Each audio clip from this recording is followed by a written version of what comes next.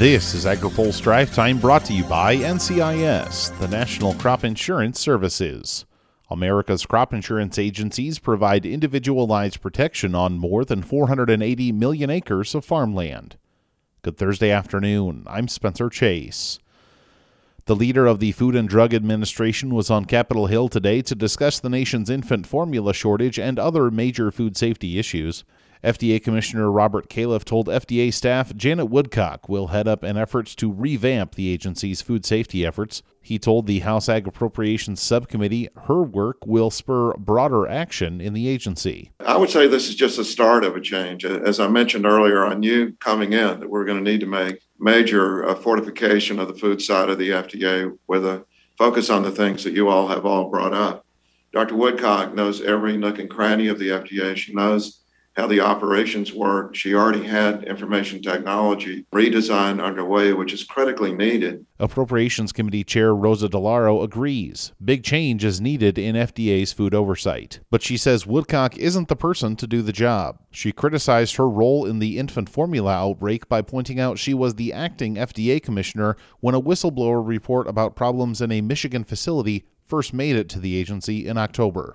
Whomever looked at that report felt that there was no need to respond at all from October to February until there was a recall. That is a dereliction of duty, in my view. And in addition to which, you have the person who was the acting commissioner should have done that. Now it would appear that that person is going to oversee this effort. That is the fox in the henhouse. Califf says the agency needs more staff to better regulate food safety. Phil Brasher has more in his story on agripulse.com.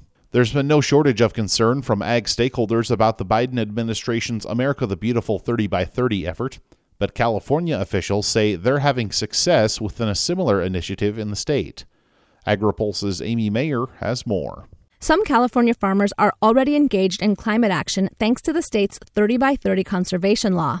Governor Gavin Newsom's climate advisor, Lauren Sanchez, told Politico's Sustainability Summit this week that they may have different views and experiences than farmers in other areas. Our agricultural partners are not homogenous across the nation. You know, here in California, they also recognize that they're on the front lines of climate change. Sanchez says California's efforts to reach the goal of preserving 30% of land and oceans by 2030 relies on relationships with farmers, ranchers, and many others. You know, we take not only partnership with communities and tribes and the federal government across the state, incredibly important, but reporting on that progress in, as critical as the work we are doing in communities day in, day out.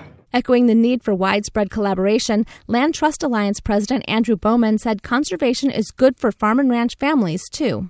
They can know that the land and all of its attributes, whether it's for growing food or for wildlife or carbon, will be protected permanently. We are going to have to do a big piece of 30 by 30 through private land conservation.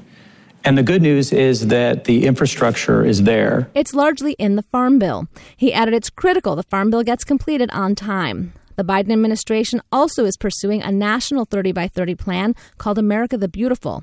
Some farm groups and Republicans on Capitol Hill have expressed concerns about the initiative and what impacts it might have on farmers and ranchers. Amy Mayer, AgriPulse. Finally today, a new report shows drought conditions currently prevalent in the western United States are likely to spread into the Corn Belt.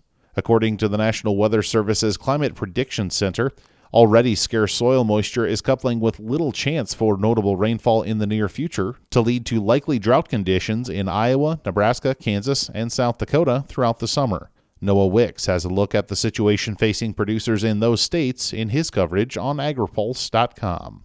Now, here's a word from our sponsor. AgriPulse Drive Time is brought to you by America's crop insurance industry, which is thankful for the continued support of farmers, commodity organizations, rural businesses, lenders, and lawmakers who are fighting to maintain a strong farm safety net, providing individualized protection on more than 480 million acres of farmland. Crop insurance remains the smartest, most efficient way to secure America's food, fiber, and fuel supply. That's all for today's Drive Time. For more agriculture, trade, environment, and regulatory news, visit agripulse.com. Reporting in Washington, I'm Spencer Chase.